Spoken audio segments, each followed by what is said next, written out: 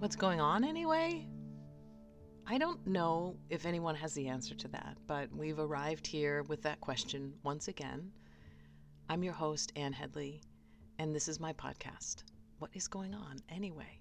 We've arrived at the new flower moon in April in Aries with an eclipse.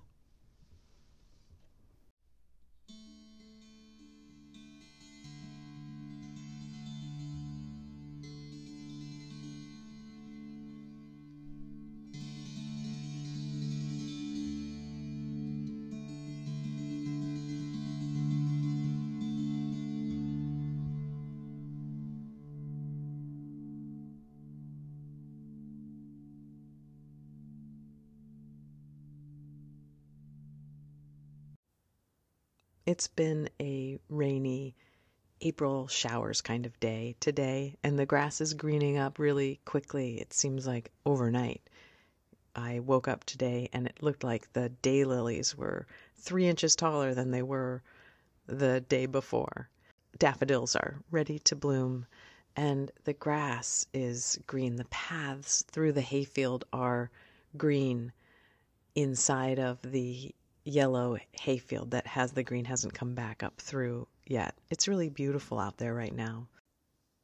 Last night we had a really warm rain, and it was not the first warm rain, but it's the first warm rain since the ground has really thawed well and mostly all the snow is melted.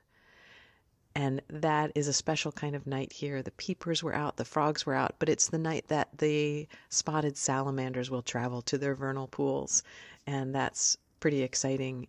And there was a whole lot of feeling around mating and amphibians mating, and that creates just a lot of sensation of excitement about this new season. And as I'm feeling my way into this new moon and this next 2-week cycle, there's an eclipse around this new moon. And that is exciting, but it also has this sensation of a little bit of fear, sort of that maybe it's a deep down kind of fear when the sun goes away. It feels like an uncertainty, and we don't quite know what's going on. It's kind of mysterious. Now, of course, we know how eclipses happen, but there's something underneath that there's some mystery that we could be in the middle of the daytime and the sun disappears. And that's sort of the feeling around this. I do what I always do, and I listen to several different astrologers and I get their take on things. And from an astrological perspective, it sounds like this eclipse time is a time of letting go of some old things as we step into a new way of being, really facilitating new systems that will be better for human beings, and not just better for human beings, but better for all beings. Now, I'm going to talk about that in a little while. But one of the things that's being said is set a clear intention for this new moon. That's what you're always guided at a new moon time, to set an intention. And that seems like a good idea, but I sort of wonder if somebody says that to me, have I really set my intention for the new moon, or did I just think that was a good idea? And I'm going to suggest that you set the intention of developing or celebrating your relationship with your inner authority and your sovereignty, and what it really means to find freedom with your own self. If you pay attention, there are so many ways that we limit our freedom. Some of it's conditioned, and some of it's just familial patterns, and some of it is just the culture that we live in. And so I'm feeling this need to suggest that we understand what real sovereignty is inside of us. What does it mean to be your own authority? Really, really, really. Because it sounds like this eclipse is bringing up issues of outer authority, maybe being difficult and painful, that we're looking at some ways that we've released our authority to outer structures, systems, that we think we will be protected by them, and then turns out that the intention never was to protect us. It was something completely different. So now we're reclaiming our inner alignment with authority that's in us and how it guides our lives. And sometimes that's really just a simple thing, like choosing to answer your phone or not, choosing when you go to bed and what you eat and how you spend your free time. It doesn't have to be a political response, yet when we really respond to our own freedom, of course that becomes political eventually. So the intention is to align with sovereignty. And take a look at that. What does that mean? What does it mean to be free inside yourself? What does it mean to be free in your mind? It's not a simple task, but it's a good intention. Every time I finish one of these podcasts, I usually get this great sense of satisfaction, of relief. There's this kind of building pressure and then a relief. And I feel like I've said everything that I need to say, and I can let it go and I can rest. And even after a couple of days, I think, actually, I don't think there's anything left to talk about. I think I'm done. Yet here I am again with you, with a big old mouthful of words to share with you. And I guess that's sort of like the moon. There's a cycle that I'm participating in here, and it has a momentum of its own. And all I really need to do is show up. And so I offer you this. Maybe all you need to do is show up right now and ride the momentum of this moment and let yourself take up the spaciousness of longer cycles of time. Maybe there's peace in watching life at the pace of the moon. So spring has arrived, and there's a rather urgent feeling of the moment. What needs attending to? And what needs attending to simply? Is it your garden? Do you need to take your snow tires off? I mean, that's specific, I know, to folks that live up north. What can be approached right now, and what needs more time? What does this new moon have in store for us? Let's quickly remember that our recent full moon had us returning and stilling. We were advised to turn around, revisit what we thought we were doing, and see it from a new perspective. It had us staying with the moment, meditating and being still. Basically, no big change was happening, and no great relief was happening either.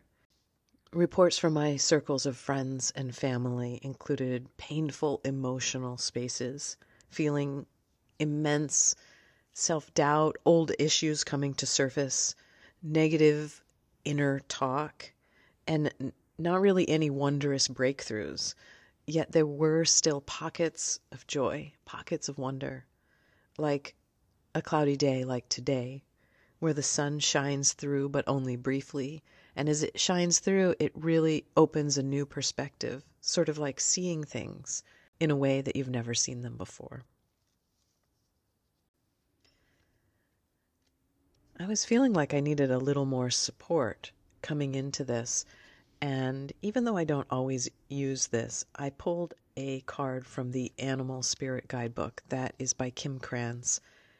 She has several, but this one was really the one that came to my hand.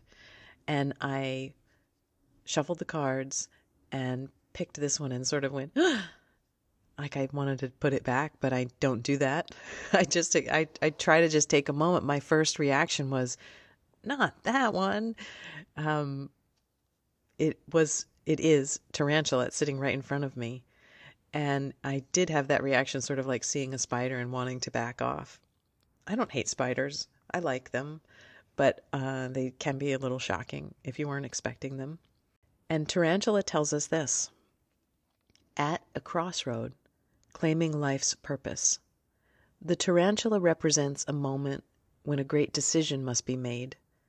It involves prioritizing your life's deeper purpose, or dharma. A habit or routine from the past is sidetracking you from your dream.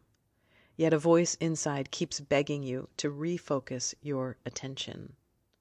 In order to find true happiness, you must choose dharma. This is an aside from me, because happiness has really been commodified, hasn't it? And you could find happiness by buying the right bamboo sheets or something like that. But happiness in response to dharma, I think of happiness as a spiritual satisfaction that is different than a physical sensation or a fleeting sense of happiness. So there might be a better word. But anyway, I don't know, it kind of throws me off in order to find true happiness, as if true happiness was what we're looking for. Because that used to be something that really threw me off, the sense that I thought I was going to find true happiness, and that involved never feeling pain. So I have my own little story around that. You must choose dharma, as if you can't choose dharma. Dharma is your path. You can't not choose your dharma. Gosh, I'm having a little bit of an argument with this, but I can let that go. We're going to read the rest. Until you do, satisfaction will be fleeting. The tarantula hovers, patient and calm, like an old friend that knows your inner soul. It already knows you'll choose wisely. Okay, so we've got Tarantula here with us. I think that responds to this eclipse. If indeed the astrologers are right, and life looks a little bit sketchy on the outside in these coming weeks, maybe what we do need is that patience of the tarantula, waiting, setting the course, knowing that we have a way to satisfy our dharma, that there are ways that feel like we are more on our path than other ways, don't they? Even though the things that feel hurty or not so right, or not being in the right place at the right time, also help us and point us back to being closer to and spending more time in places and with people and in situations and with rhythms that feel aligned with our spirit and our soul. I also felt like I needed to grab a huge handful of my angel cards for support, just needing a lot of care and support and connection. And what I got from these angel cards is surrender, birth, healing, clarity, and tenderness. I'm popping in here as a parenthetical note to advise you to check where your volume is right now, because you may need to adjust it for this next section. I think the volume was going to drop down a little bit, and I'm sorry about that. I'm trying to practice not being perfect and following my own levels of energy. So I'll explain that in a minute. But for now, just check your volume. Thank you. Here is that lovely sound of the peepers.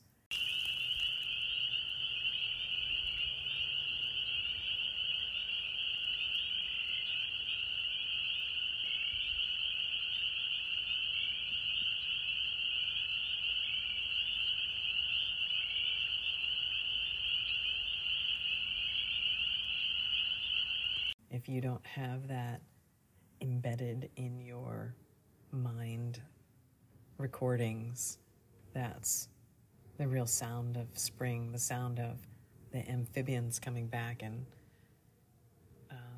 It feels warm and inviting.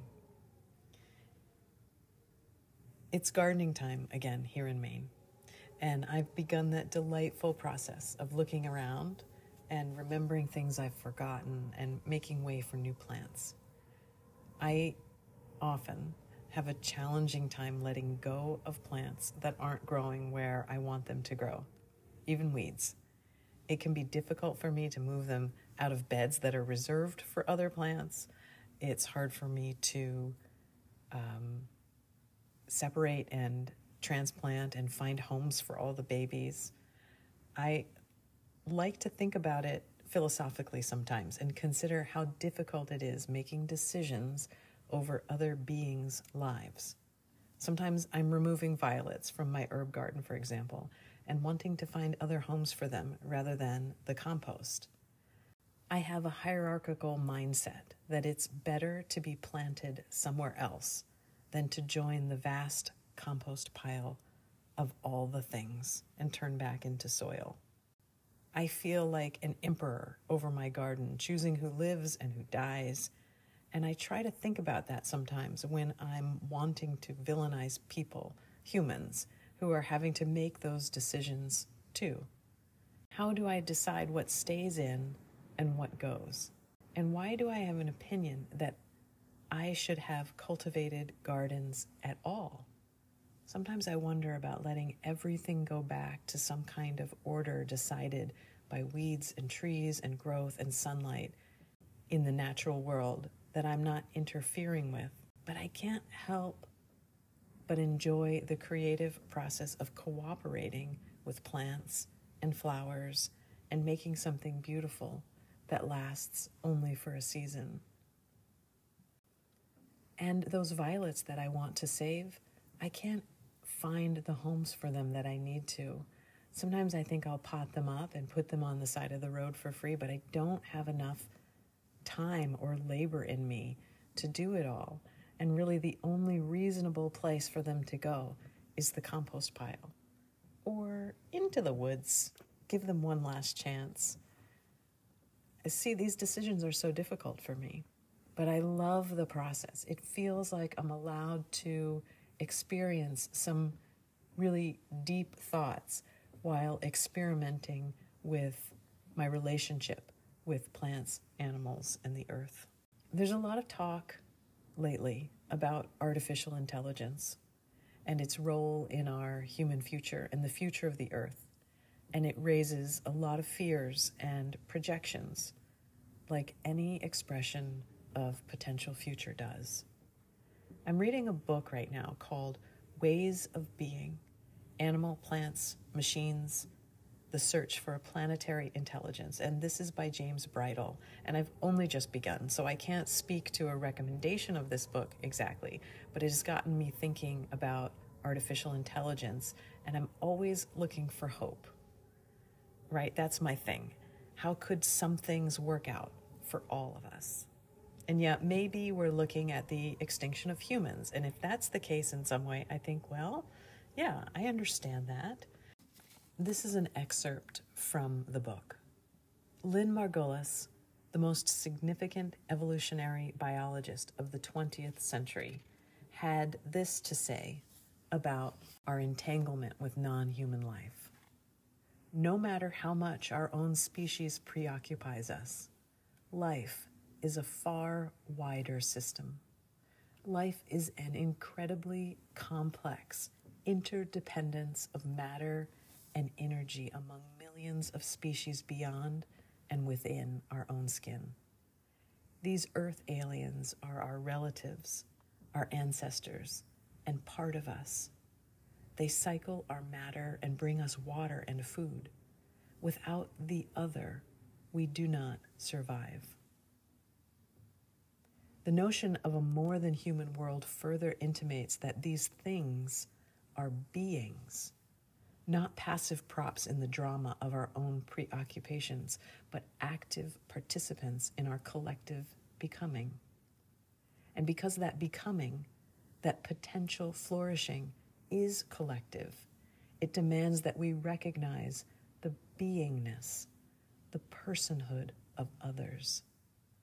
The world is made up of subjects, not objects.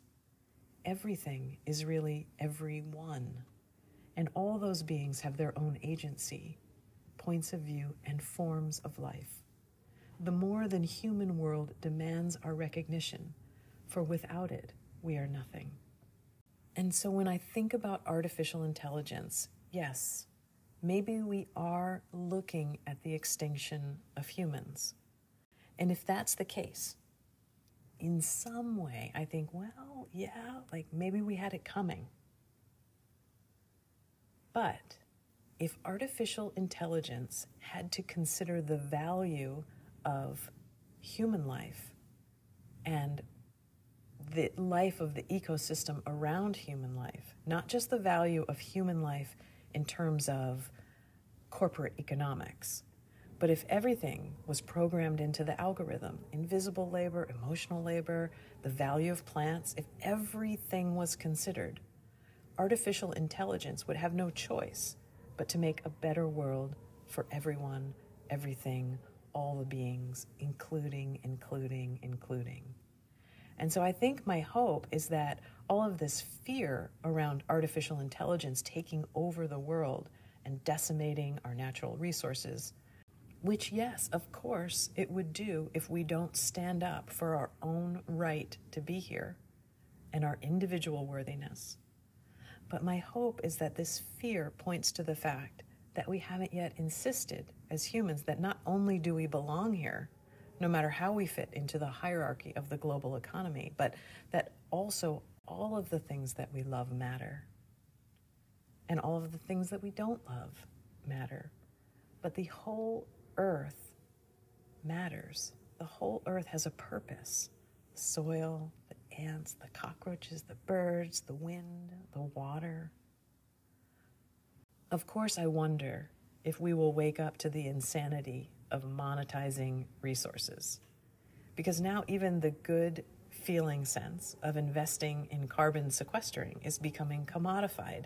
And so instead of protecting the rights of plants and mycelium and microbial organisms, we are now enslaving single species to sequester carbon because it's financially viable. So it's as if everything needs to be rethought. And gosh, I am working so hard to do that internally, and I have no answers. Because here I am this week, again, dealing with my chronic migraines, where the physical sensation for me can be pretty painful. I am having to advocate for a state of being inside of myself that isn't top-notch, and that I have to advocate that my value is intact, not to anyone else, to my own self, even if I'm not at my most productive. And this week is Earth Day, which is a lovely sort of holiday. But like Black History Month and Women's History Month, if we actually loved and cared about the earth, there would be no need for an Earth Day. It would always be Earth Day. And it points to the fact that we aren't quite where we could be in terms of honoring and valuing the very planet that we live on and depend on for our lives. So I have many more questions than I can attend to around what is to come. What are we contending with as we face this uncertain future? I do feel rather confident that part of our enormous responsibility to being alive at this time in human history is to wrestle with our internal value system. Really, what is important to you? How do you value your time? What equals enough resources and wealth for you? How do you care for your community? And what and who is your community? I'm not a good moneymaker. I'm working on that. But I do understand my value to the people closest to me. I really, really matter to my inner circles. I have a worth and a place, and it would just be different if I were gone. I'm not just a consumer in that realm, you see. And I think that sense of mattering needs to extend from our innermost feeling to the edges of what we know as our realities. it doesn't make sense that I matter intrinsically to the functioning of my family and that I don't count in the outer world. My mattering, the way I see it, doesn't extend very far into the outer world. And that's something that I think needs figuring with. I need to switch the dials and allow myself to matter all the way out into the universe. And that's sort of a reworking of my value system inside. And I think that's what we're looking at right now at this time. I mean, I don't mean to put my own sort of personal inquiries and queries onto you as if you're tasked with that. But I do think it lines up with this feeling, this intention around the new moon and this eclipse and this time that we're in right now. And another quick note to find your volume, and you'll probably need to adjust it back down again right here. I listen to Chani Nicholas as an astrologer, and there are so many good astrologers out there. She's just really easy to take bites of because I can catch little bits of her on Instagram. And she just came out with a new post saying, don't push it this eclipse season. So that very last segment that I made, the microphone wasn't plugged in and it was just sort of recording ambiently. And if you go back just a little bit, you can hear the wind is howling outside. Actually, it rained and then the wind howled, and it's not a very good sound recording. But I can feel, I don't feel great. I can feel like I'm staving off a migraine, and I'm not going to go back and re-record it, even though I really want to. And if I had lots of energy, I would, because I like it when it's a good sound quality. So that's just a little note there about that. Maybe right now is not the time to push through things. With all of this talk, all of the thoughts that I'm having around this particular time, I advise you to go to my website. You've probably never been here. It's like tucked into a little hidden corner in my website. Go to annheadley.com and go to the About Me page, scroll all the way down to the bottom, and there is a download for a certificate of authority. I did this years ago, actually. It was sort of like just a little fun thing. I thought, oh, I've got a website. I can do whatever I want here. So I put this certificate there. You download it, and you can put your own name in, print it out, and it certifies that you have successfully completed the training program requirement for I do what I want. And it's signed by me? Oh, oh, it has a funny little signature. Okay. At any rate, you can check that out and have your own certificate of authority to get you through these next 2 weeks. So let's move right into the reading. Hey God, hey universe, hey divine knower of what can be known, what does this new moon have in store for us? What can we know about these 2 weeks? What will help us understand this time? How can we be guided? And the hexagram that we received is hexagram 9, small taming. And this hexagram didn't change. It's an unchanging hexagram. So we are set to look at only this one thing. It's not moving. We've got one thing to focus on, and it's small taming. A time of small taming brings great hope for future. It brings hope for growth and success. It's just that at present there is no rain, only clouds, and all they have brought so far is gloom. So can you get a sense of that? Like if we're looking at this great hope, this great future, but right now it's just gloomy, I think that might be how it's going to feel for us. Inwardly, there are unchanging principles. Outwardly, your actions gradually take on the shape of those inner principles. This is self-cultivation that aligns you with creative power. It concentrates on growing potential rather than bringing about results. And I have the I Ching workbook that I always use when I have an unchanging hexagram, because it's the only one I have that really talks specifically about this is what it means if it's unchanging. And instead of small taming, this interpretation is restrained, the taming power of the small. In unchanging form, this suggests that the object of your inquiry is blocked by a small yet permanent influence. Nothing can be done externally.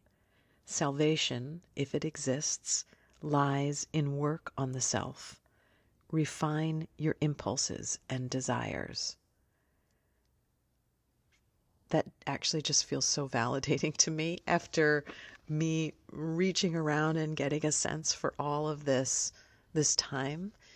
It really is, yes, things are changing. Will we see it in the outer world? No. What can we do?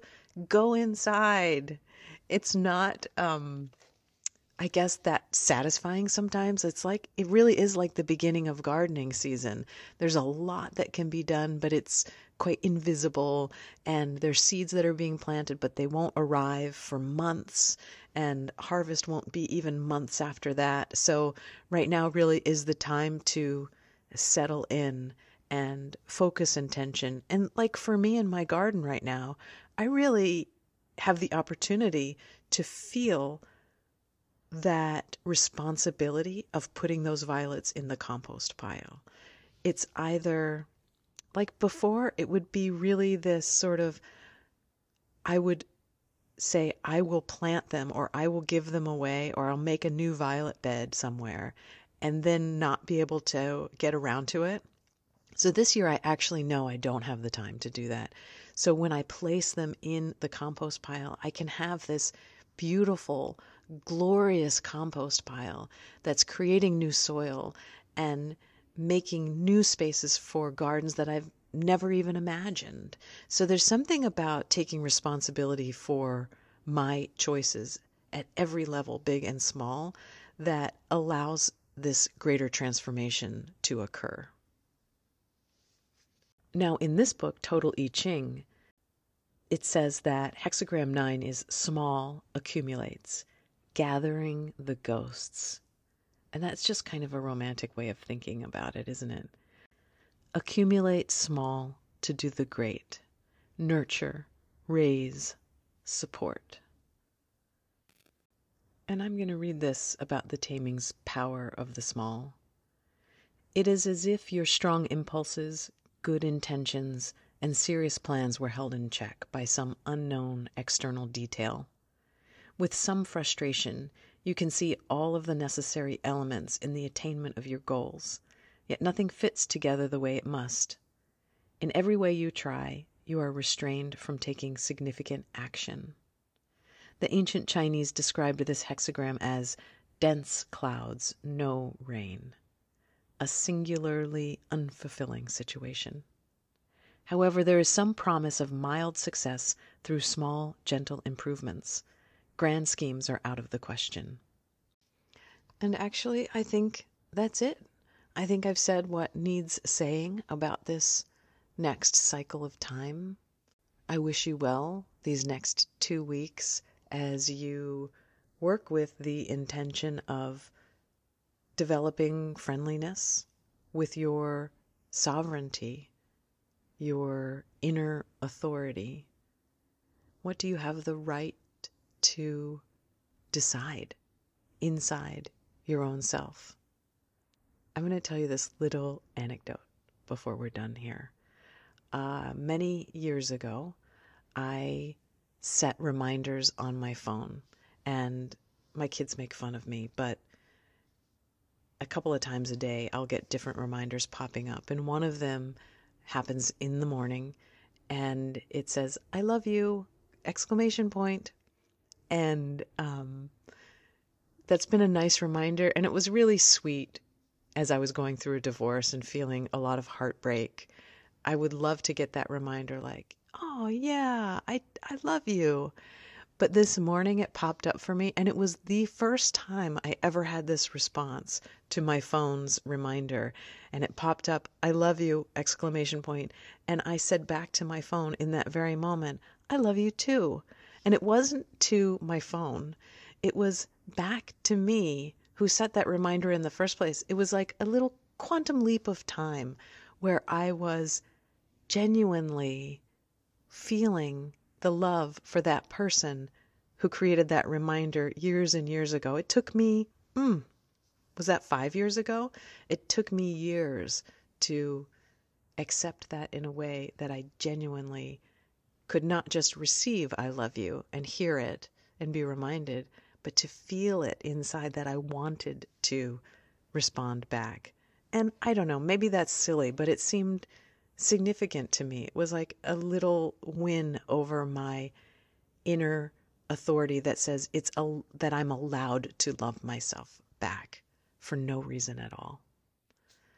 And with that, I leave you for now to enjoy these next couple of weeks. Bye for now. If you enjoyed this podcast and would like to help me make more podcasts and support my creativity, you can join me on Patreon. That's patreon.com/watermoonstudios. It helps if you rate and review the podcast. And if you would like to give me money for the podcast, I believe on Spotify there is a place for that as well, right under my name.